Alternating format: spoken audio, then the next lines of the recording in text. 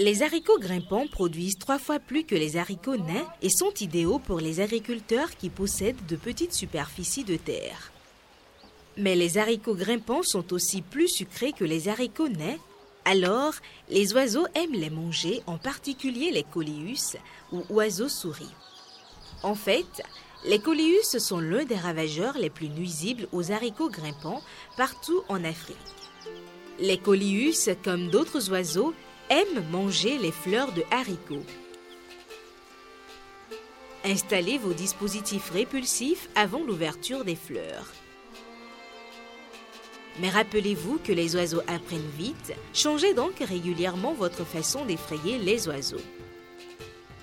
La meilleure façon de réduire les dommages causés par les oiseaux est lorsque tous les agriculteurs de la communauté sèment leurs haricots à peu près au même moment.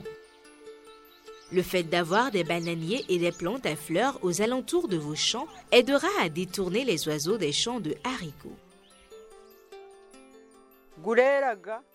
Les haricots grimpants sont productifs, commercialisables et délicieux. Malgré les attaques par les oiseaux, la production est normale. Mais si vous parvenez à éloigner les oiseaux, vous récolterez plus.